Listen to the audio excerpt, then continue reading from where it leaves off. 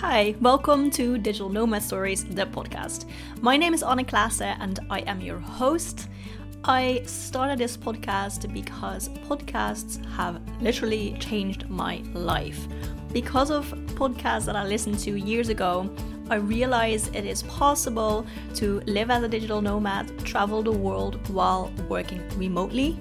I since have started my own business and I travel the world.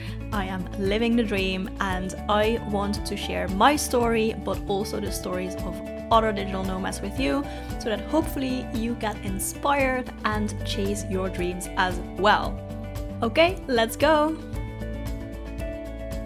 Hello. Welcome to a new episode of Digital Nomad Stories, a podcast. Today I'm here with Mike Mole and he is a digital nomad, of course, but he is also a marketing coach. He helps marketers charge what they're worth and then remove themselves from daily operations, which I think is very, very interesting. So I guess we'll be talking a little bit about outsourcing. He focuses on creating sustainability rather than aggressive growth by optimizing pricing and systems. He is also a digital nomad, currently in Mexico. So I think we'll also talk about that in this episode. So I'm excited, Mike. Welcome to the show. Thanks. I'm excited to be here. Yeah. So I already mentioned a little bit what you do and where you are, but can you tell us a little bit more about your work as a marketing coach and also maybe your life in Mexico? Absolutely. So I've been traveling full time for just under 2.5 years at this point. So I've kind of been floating between Mexico, California, and Portugal and Canada. Although I've just recently started going back to Canada more now that their crazy restrictions have been lifting. The marketing coach thing is a fairly new business for me in the context that, so I've owned a marketing agency for 9 years. So I launched in 2013 and I really, was trying to sort through what the best way to do it was in terms of, I really just didn't want to have a big team. I never wanted to have an office, which I never have. So I've been fully remote since 2013, which is awesome. And my goal was always just, okay, how do I optimize my time and energy so that I'm not working crazy hours? Because I have so many things I want to see and do and learn. And so what I did is I built myself a company that accomplished just that thing. And then around the time when COVID was starting, and even just a little bit before that, I had a lot of people come to me saying, hey, would love your advice, would love to buy an hour of your time, et cetera, et cetera. I'm like, how do I structure certain things for myself? And what I noticed through those conversations was a very common trend and a thread of like thought process and a thread of business processes that all kind of led to the same problematic thing, which was we're following what the huge companies are doing, but we're trying to make it work for our little companies, which really doesn't work at all. And so what I did is I kind of said, okay, now I've been doing, this agency for 7.5 years. I haven't had to go back to an adult job. So I'm going to teach people how I've done it. And the coaching is a hybrid coaching consulting. I do get my hands dirty. I do focus on really tactical things as well as, mindset and big picture strategy. And so, yeah, it's a passion thing for me. I love helping people create the freedom that I've created for myself. And that is becoming the main focus and it is becoming a main business, but all the while I am sustaining other businesses that kind of fund my life along the way. Right. A real entrepreneur, different things going on at the same time. So I'm also interested in starting this agency. I have an agency, not for 9 years, but for about 3 years. I don't know if you can count the first year. So let's say 2 years. You always count the first year. That first year, crappy revenue, crappy profit, unlimited learning. So it's good. It's good. That is so true. That is absolutely true. And it was still cheaper than the MBA that I got. So, I mean, I learned more. Okay, so I have an agency for 3 years and I noticed that the whole idea is to not work the crazy hours because you have a team, but it's so difficult to not work the crazy hours when the agency is growing. How was that for you in building your agency? Do you have any tips for people who might be in the same boat as where I am now? I mean, I'm just asking this for myself, of course. I just want to know how you did it. Yeah. So I think take this advice, don't follow what I did, because I was the most stubborn person on the planet. I thought I was smarter than everybody. I thought I was better than everybody. And it actually took me quite a few years to learn how to properly delegate, how to learn how to create profit centers in the right way. And I was very stubborn. I didn't have a coach until 2 years ago. So I was, 7 of 9 years, and I made it work and I made money, but I certainly wish I had have sought out help earlier, because there are so many things that you're just oblivious to.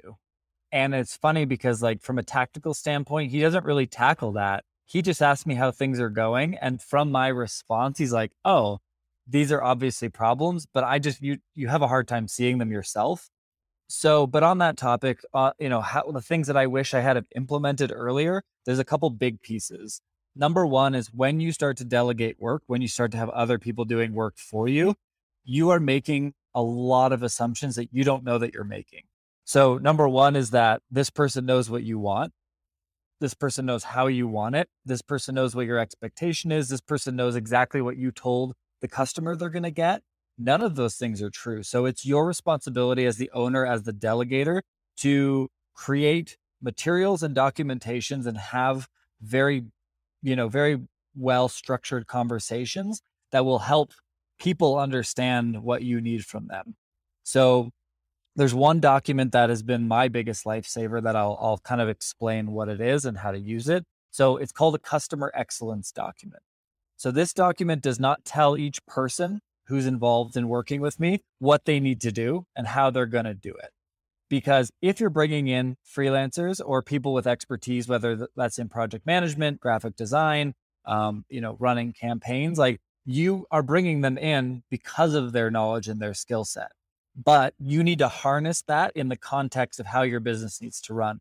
So what a customer excellence document is it says, okay, here's every step that a customer is going to go through when engaging with our business. So first they're going to, from the first thing is they're going to have this need of what we do. So what are they going to do when they have that need? How might they discover us? When they discover us, what does that interaction look like? Are they going to come to a website? Are they going to see an ad from us? What is that flow, right? And from the time that they inquire and they said, hey, you know what? This might be something I'm interested in. What does that process look like? From the time that you're going to propose a solution to them, what does that look like? From the time they say yes, what is that contract and invoicing process, onboarding? What's every step? So my document is about 9 pages long. And basically it says, okay, I'll just give one example. So, this person finds us through an ad on the internet, right? So they're a cold lead. What does the website need to talk about? What does it need to explain? What does the call to action need to be? Being that this person has no idea who we are. They couldn't care less about us. They just know that they have a need to fill, right? So the language on that page is different than the language for people that are coming in who are warm to us. And the call to action is different, right? So with that, my customer excellence document says, okay, here's the 30 steps end to end from the time that they're interested in a product to the time that they're working with us. What's every step? And then for me, what does a excellent customer experience look like? And why do I feel that experience needs to be that way? So for example, to go back to the landing page, someone comes in through an ad, how we talk to them is different. The call to action, so the thing that we're telling them to do, is different. When they opt in, when they either, schedule a meeting or they, they fill out a form or they call us, like what happens there? So for me, there has to be an automated email that goes out to them right away. It explains these 3 things. We appreciate you reaching out. We're going to reach back out to you in this period of time. Here's some things to think about, or here's some additional resource to look at. So you're giving them an activity to keep them engaged with your brand. You're telling them when you're going to get back to them. So that's like procedurally, and then why. So most of the time people fill out a form and then they're like, that could go to the abyss. I don't know if I'm ever going to hear back from these people. Maybe I should contact 10 other companies, right? So if they get something automatically, you've reassured them that they've been acknowledged, you appreciate their attention, that you're going to get back to them. And then, hey, here's some other thing you can do to keep them engaged. So like, that's one example out of the 30, right? Of like what customer excellence could look like for your brand. And so making that document and then having each person who's going to actually take the action read it and say, okay, I'm going to create my process in accordance with this. So I'm not actually necessarily forcing them to do it a certain way. I'm just telling them that an excellent customer experience looks like this. So build something that you're going to do according to that. Does that make sense? Absolutely, yeah. And I never thought of this when I started building a team to help me in my business, that it's really important that they have a little bit of like an idea of what we do, like not just their specific task, but like what the business does.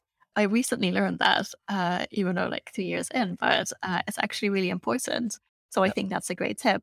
So Mike, when do you think is a good time to start outsourcing? I don't know if this is true, but I think a lot of agencies are born from freelancers who don't want to be freelancers anymore. At least that's how I started my agency. But like when you start an agency, when do you start doing this? Like when do you stop doing all the work yourself? Or is there a moment that you have to do all the work yourself? Or do you need people from day one? You should think about it and strive to accomplish outsourcing right at day one.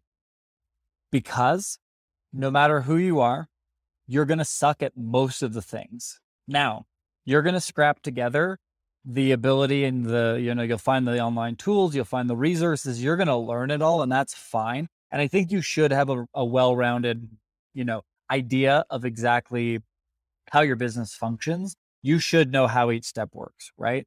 That being said, there are going to be probably 80 to 90% of the tasks within your business that stress you out, that make you procrastinate, that you hate doing, and that is holding you back from doing important work.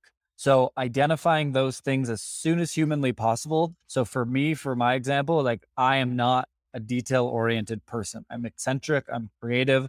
I come in and solve big, complicated problems. But if I have to think about responding to an email or putting an event into my calendar or sending an invoice, that completely ruins my time and energy of being a problem solver.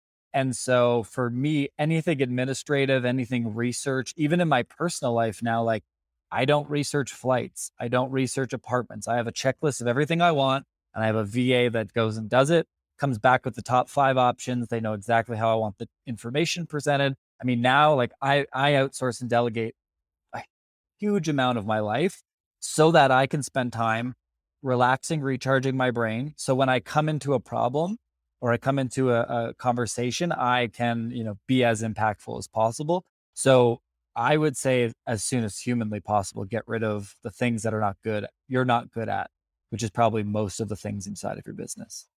Exactly. Yeah. That is actually the reason why I wanted to switch from freelancing to an agency, because I work in podcasting, right? I did podcast management, and I realized that I'm good at some of the things that are related to podcast management. Like I'm a good audio editor, but I'm not a good writer. I don't enjoy writing. I don't want to write all these show notes and things like that. I don't want to do all the uploading because I'm not detail oriented enough to do that well and to do that well every week. And I think it makes a lot of sense to get people on your team that are way better at that and that can that complement your skill set. I think that just makes so much sense.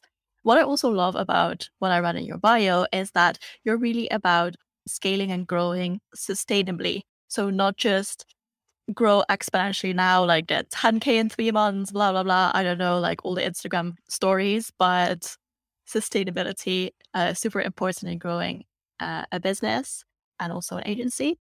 How do you make sure that that happens? What is your take on that? So there's a couple components to this. I think the number one thing is making sure that you're priced appropriately for the value that you provide. That's why kind of the first part of my bio is charging what you're worth. And a lot of people struggle with it. I've talked to people who have come from literally from senior executives at Fortune 100 companies who are now consulting, and they're like, oh, my day rate or what I charge is this. And I'm like, what? How is it that low? It doesn't make sense. $7,500 for a day for you? Are you crazy? So I think we all are very, very harsh critics of ourselves. I think that is part of the grounding of being an entrepreneur is this self-doubt, this imposter syndrome. It helps keep us grounded, but it also can really, really, really limit us from a revenue standpoint. So making sure you're priced appropriately is the number one thing, because if you're not, every time you go to make more money with more customers, you don't have the money to outsource and delegate and provide an excellent service. So most people are minimum of 40 to 60% undercharged, but I've experienced up to 300%, like on a fairly regular basis. Like your price should be triple. And they're like, what? Like, think about what you do, break that down. And I won't go through that whole exercise because it's quite lengthy, but making sure you're priced appropriately is the first thing. But I think bigger than that is, what is your goal? What are you trying to achieve? So for me, I like floating around the world. I like learning new things. I'm learning Spanish. I'm learning singing. I'm learning jujitsu. These are all big things to learn. They're complicated. There's years of experience required. And I'm like, I don't want to do that after I've worked 10 hours in a day and I'm exhausted. So my goal was, okay, how do I work 60 hours a month, pay myself between 12 and 15K a month? That was it. So I started with that. And then I worked backwards saying, okay, if I do that and I don't want to, the bigger your team, the more time, energy, and bandwidth. So, okay, how do I do that with a team of 5? So what does it need to look like? And then am I providing enough value for my price to make sense within those confines?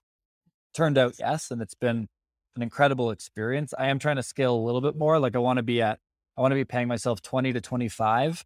And right now I'm at like 13. So I'm going to have to work a little bit more, but it's like a good balance. But so like figuring out what it is that you're trying to do. For me, it was never about having a big team. And for me, it was never about the prestige of winning an award. Like the idea of winning an award as an agency, like who cares? Like produce amazing work for people that appreciate it and understand the value of it, and you'll never go hungry. So that's like that was my kind of thesis on it. And so, yeah, it's about figuring out where you want to be and then looking at the math of it and saying, okay, in order for me to work this amount and make this amount of money with this amount of customers, this big of a team, I need to, I can only have 20 customers and I need to charge them 7K a month. Great. So then work backwards from how do I provide enough value to charge that 7K where the customer will be excited to pay me every month.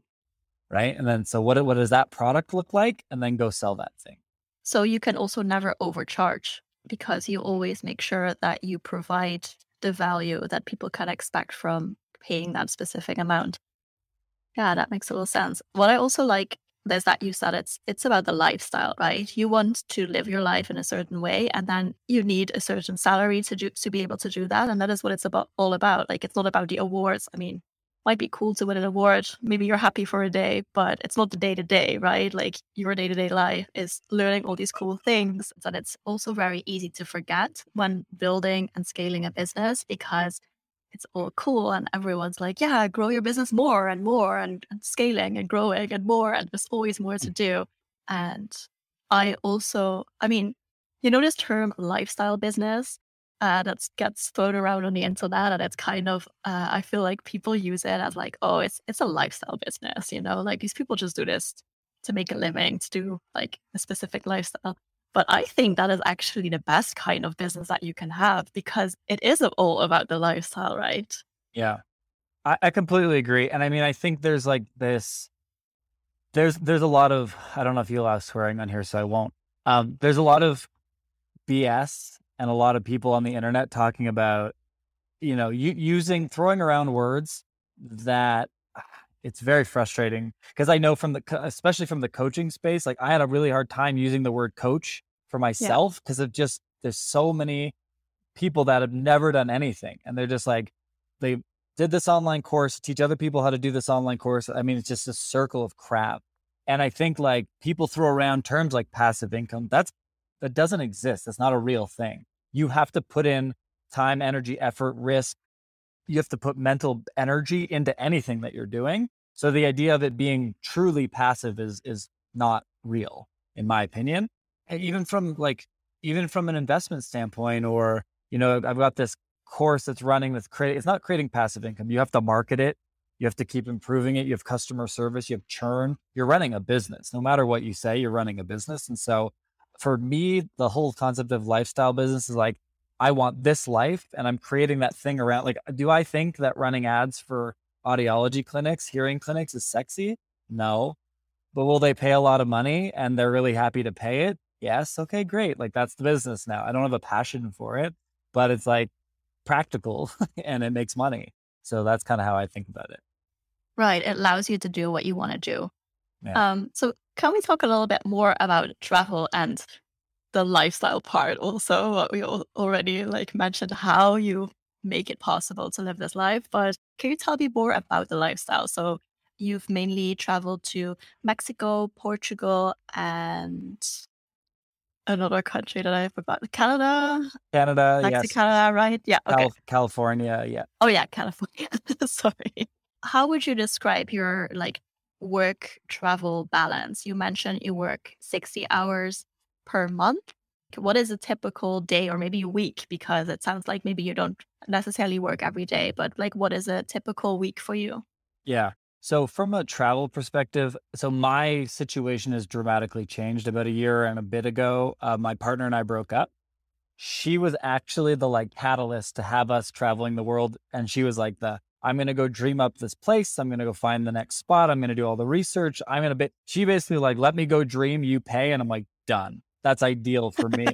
So it's been honestly, it's been a really weird transition for me going to now as a solo traveler. Like, I don't necessarily know where I want to go. I don't like researching. Like, I literally have VAs setting up meetings with like real estate people and travel people. Like, I'm just like, go find me places to live. I don't know. So that part's been very odd for me. My preference is to live somewhere for at least a minimum of a month, preferably 3 months, sometimes longer. So I've done kind of like, 2 months in California, 6 weeks in Mexico City. Then I'll do like 6 months in Sayulita, Mexico. So it really depends. Right now I'm in Querétaro. I've been here for 2 months, looking to maybe move. I'm looking to kind of go to more of a home base soon because I had an apartment in Toronto that's now gone. And I'm kind of like, I don't have a place. So I kind of want to find like a place that I can work out of and then travel from. But typical week for me, so my morning routine is obnoxiously long. It's anywhere from an hour and a half to 3 hours. It includes working out, sitting on the balcony, drinking coffee with my cat Taco. I go to a coffee shop and I write. I journal for personal, I journal for my business. I do math puzzles. I read a couple chapters of either a fiction book or a business book.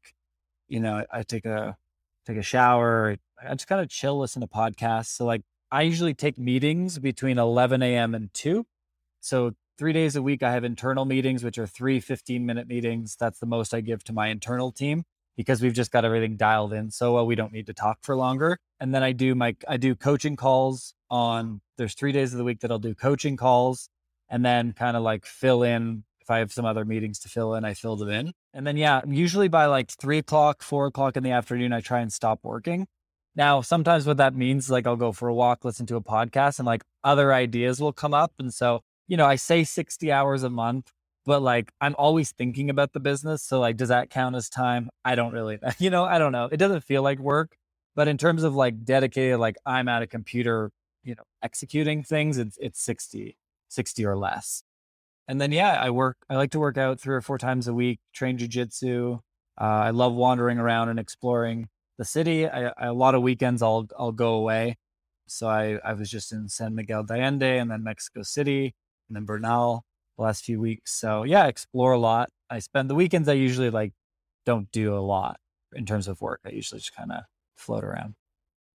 Right, exactly. So do you also take like longer vacations from your business, or is it mostly just working like the hours that you just mentioned throughout the week and then in the weekend doing a lot of weekend trips and then maybe like after those 3 months that you mentioned, then moving to the next place and doing weekend trips from there? So with the coaching piece, it's a decent revenue driver for me, but for me, it's like the passion of helping people because that requires my time and energy. It's hard for me to like 1 week, no problem. But if I were to just take off for a month, like it would be, I couldn't do that right now with the coaching business that I'm building. If I just went straight agency side, I'd be working like 2 hours a week maximum. So, I've kind of pulled myself back into working because I really love helping people build this thing. And so that requires my time. So I could take a week more than that would be a little bit trickier just because like it's one-on-one coaching and I'm doing, like we're jumping on Zooms and we're sharing information back and forth on a regular basis. So I've kind of pushed myself back into that, but it's on something that I'm really passionate about. So I don't mind. The truth is that working the number of hours a month that I work, it's not a very stressful workload. And the work that I'm doing, because I've delegated all the stuff that I hate doing, like I'm not really doing anything that makes me uncomfortable or it's difficult or stresses me out. It's like, stuff I kind of dive into. I love it. Plug in a couple hours here and there, and then I just kind of take off. So yeah, I don't take big vacations, although I've been contemplating that what a month off would look like. I just don't know what I would do with myself, to be frank. Yeah. I don't. When life is so good that you don't need a vacation. Yeah, really. Honestly, it sounds weird to say because a decade ago I was in a marriage that I hated. It was just a miserable situation. I was working for a corporation, a large insurance company that I hated. My day-to-day felt like torture. And because I didn't go to college and because I barely got through high school, like I just had this feeling of I'm stuck. This is what my life is going to look like. And I can max out at 110K and 6 weeks vacation, home office, company car. But like that's your ceiling. And like basically just get used to feeling like crap all the time. Like that literally a decade ago, that was the exact mindset that I was in. I was miserable. And I never thought that I could be in this position. And anybody who's there now or who's thinking how to do it, there's nothing special about me. I literally learned how to run Google ads watching YouTube videos and then learned how to sell stuff and learned how to build confidence in what I was selling and then learned how to give more value than I charged. And then people just came to it, right? And like we signed contracts like Volvo. We were with Volvo. Like, how did that happen? How did some guy who doesn't own some big agency, like I'm just one dude with 5 freelancers. How am I running ads for Volvo? It was just like networking, being a resource to people, giving more value than you take, than you extract.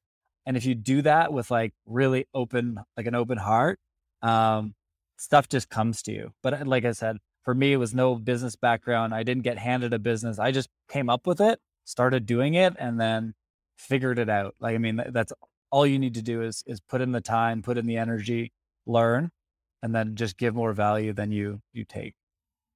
I like a value first approach as well. It's not always about what you want, but also like what you can give. And then people will remember that and it will come back to you in some way or another. Your life sounds really amazing, but is there any like challenge that you're working to overcome right now? Or is there anything that you're, working on in the business? I mean, you mentioned you're building the coaching business that it is relatively new for you, but what would you say is a challenge that you're currently working on? So from the personal side, I think it's this, I'm trying to step away from this concept of having to have a purpose because I think it's something as I started like making money and like creating this thing and I backed myself into this corner of like, what's the point of who you are, what you're doing? And I think the answer to that, and I'm by no means the person to be giving advice on this. This is strictly advice that I've been given. All right, time for a quick tip. Working remotely is super, super fun. But have you ever had this experience that you're talking to a client, a friend, or a coworker, and you're working on something together and you're just kind of stuck because the other person is just not seeing what you're seeing? Well, I have the solution for you. AnyDesk is a remote desktop solution. So this means you can access any device from anywhere and work as if you were sitting in front of it. So you can use this to help clients, friends, collaboration partners, co-founders, anyone you work with. The only thing you need is an internet connection. And even a low internet connection is sufficient. So that means this is perfect for working remotely on the road as digital nomads, working on documents, other project files, brainstorming sessions. It is so easy using AnyDesk. So I just wanted to give you this quick tip. There's also a link in the show notes that you can check out to see all the features that they have, how you can use it. definitely go check it out. Is like, why do you need to have it? And why are you so fixated on the idea of it? And why don't you just live your life and be in the moment and enjoy the moments? So I'm like, that's a huge challenge for me of like, what is for me, it's like, what is that goal? What are we working towards? And like, sometimes the answer is nothing. And so getting mentally through that and trying to like journal and structure ideas to like make myself comfortable with that concept. So that's a big personal challenge I'm working on. From the business standpoint, I've gone back into a field where, with medical, specifically companies in medical, like they don't like responding to stuff. They don't like change. They don't like they don't like disruption of their business. So really just like, how do I become the person that like they look to for how do I brand myself as a leader in that space where like, it's like, they're not big on social. They don't answer their emails. They don't even look at the business page, like their Facebook business pages. They don't even look at the messages on there. Like, believe me, I sent 600 videos to Facebook business pages. Like 1 in every 10 has looked at the video still. And this is like a month of after sending. So it's like, for me, it's, you want to, you just want lead flow. You just want inbound. You just want all this stuff to happen. But the truth is sometimes you got to like dig deep and crack the code and figure out like, how do you talk to the person you want buying from you in a way that they need to, in the way that they need to be spoken to. And so I'm like, maybe I need to pick up the phone and call all 1,200 clinics. Maybe I need to send a postcard that gives them a strategy session for free. Maybe I need to get on the audiology podcast, which I'm in the process of doing now. And like, maybe I need to go to their annual conference and wear a shirt called, audiologyadvertising.com and just like high five people for a whole weekend. Like, I don't know. Right. And so, going back and trying to crack this niche where I haven't done work in it before has certainly been a challenge. And as much as I've got, high-end media buyers, I've got Google ads, Facebook ads, cold outreach, I've got all this stuff happening. I'm like, why is it so slow? Why won't this pick up? And so, but it's just a matter of time. And I think the perseverance and like being really just dedicated and being not jumping from thing to thing after it doesn't work for a month. Like a month is not a lot of time to have something fail. I mean, that's the bottom line. And I've kind of learned that along the years. So it's like, how do I keep on it? How do I iterate it? How do I make it more intelligent? How do I make it better so that it will eventually work? And so that's a big business challenge, is like quality of lead flow and pace. Like the volume of leads coming in is super slow right now. It's driving me crazy, but it's something we'll figure out. Sounds like something that can always be improved. Maybe it's also just a journey, like maybe a little bit narrow ending, but maybe that's also just how it is, like owning a business, running a business. Do you have any travels planned for the near future? You mentioned that you don't like all the researching and planning, but do you have any ideas of trips that you really want to take or anything on the bucket list? Yeah, so I'm going to be moving to either Mexico City or Playa del Carmen, which are drastically different choices, I'm aware. But I either need to be like in a big, so I moved from the beach to the city to like build this new thing. But the city doesn't have the entrepreneurial community that I wanted. But it was like, oh, it's a little bit more relaxed, a little bit more chill, but it's just not for me. So I either need to like go to the real city, or I need to go back to the beach because there was like a lot of peace and tranquility there. So my plan there, I'm going to Canada for a month in July.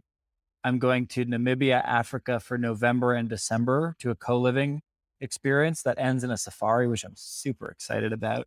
I might head to Japan from there for a month and then come back to Mexico, but I'm not sure about Japan yet.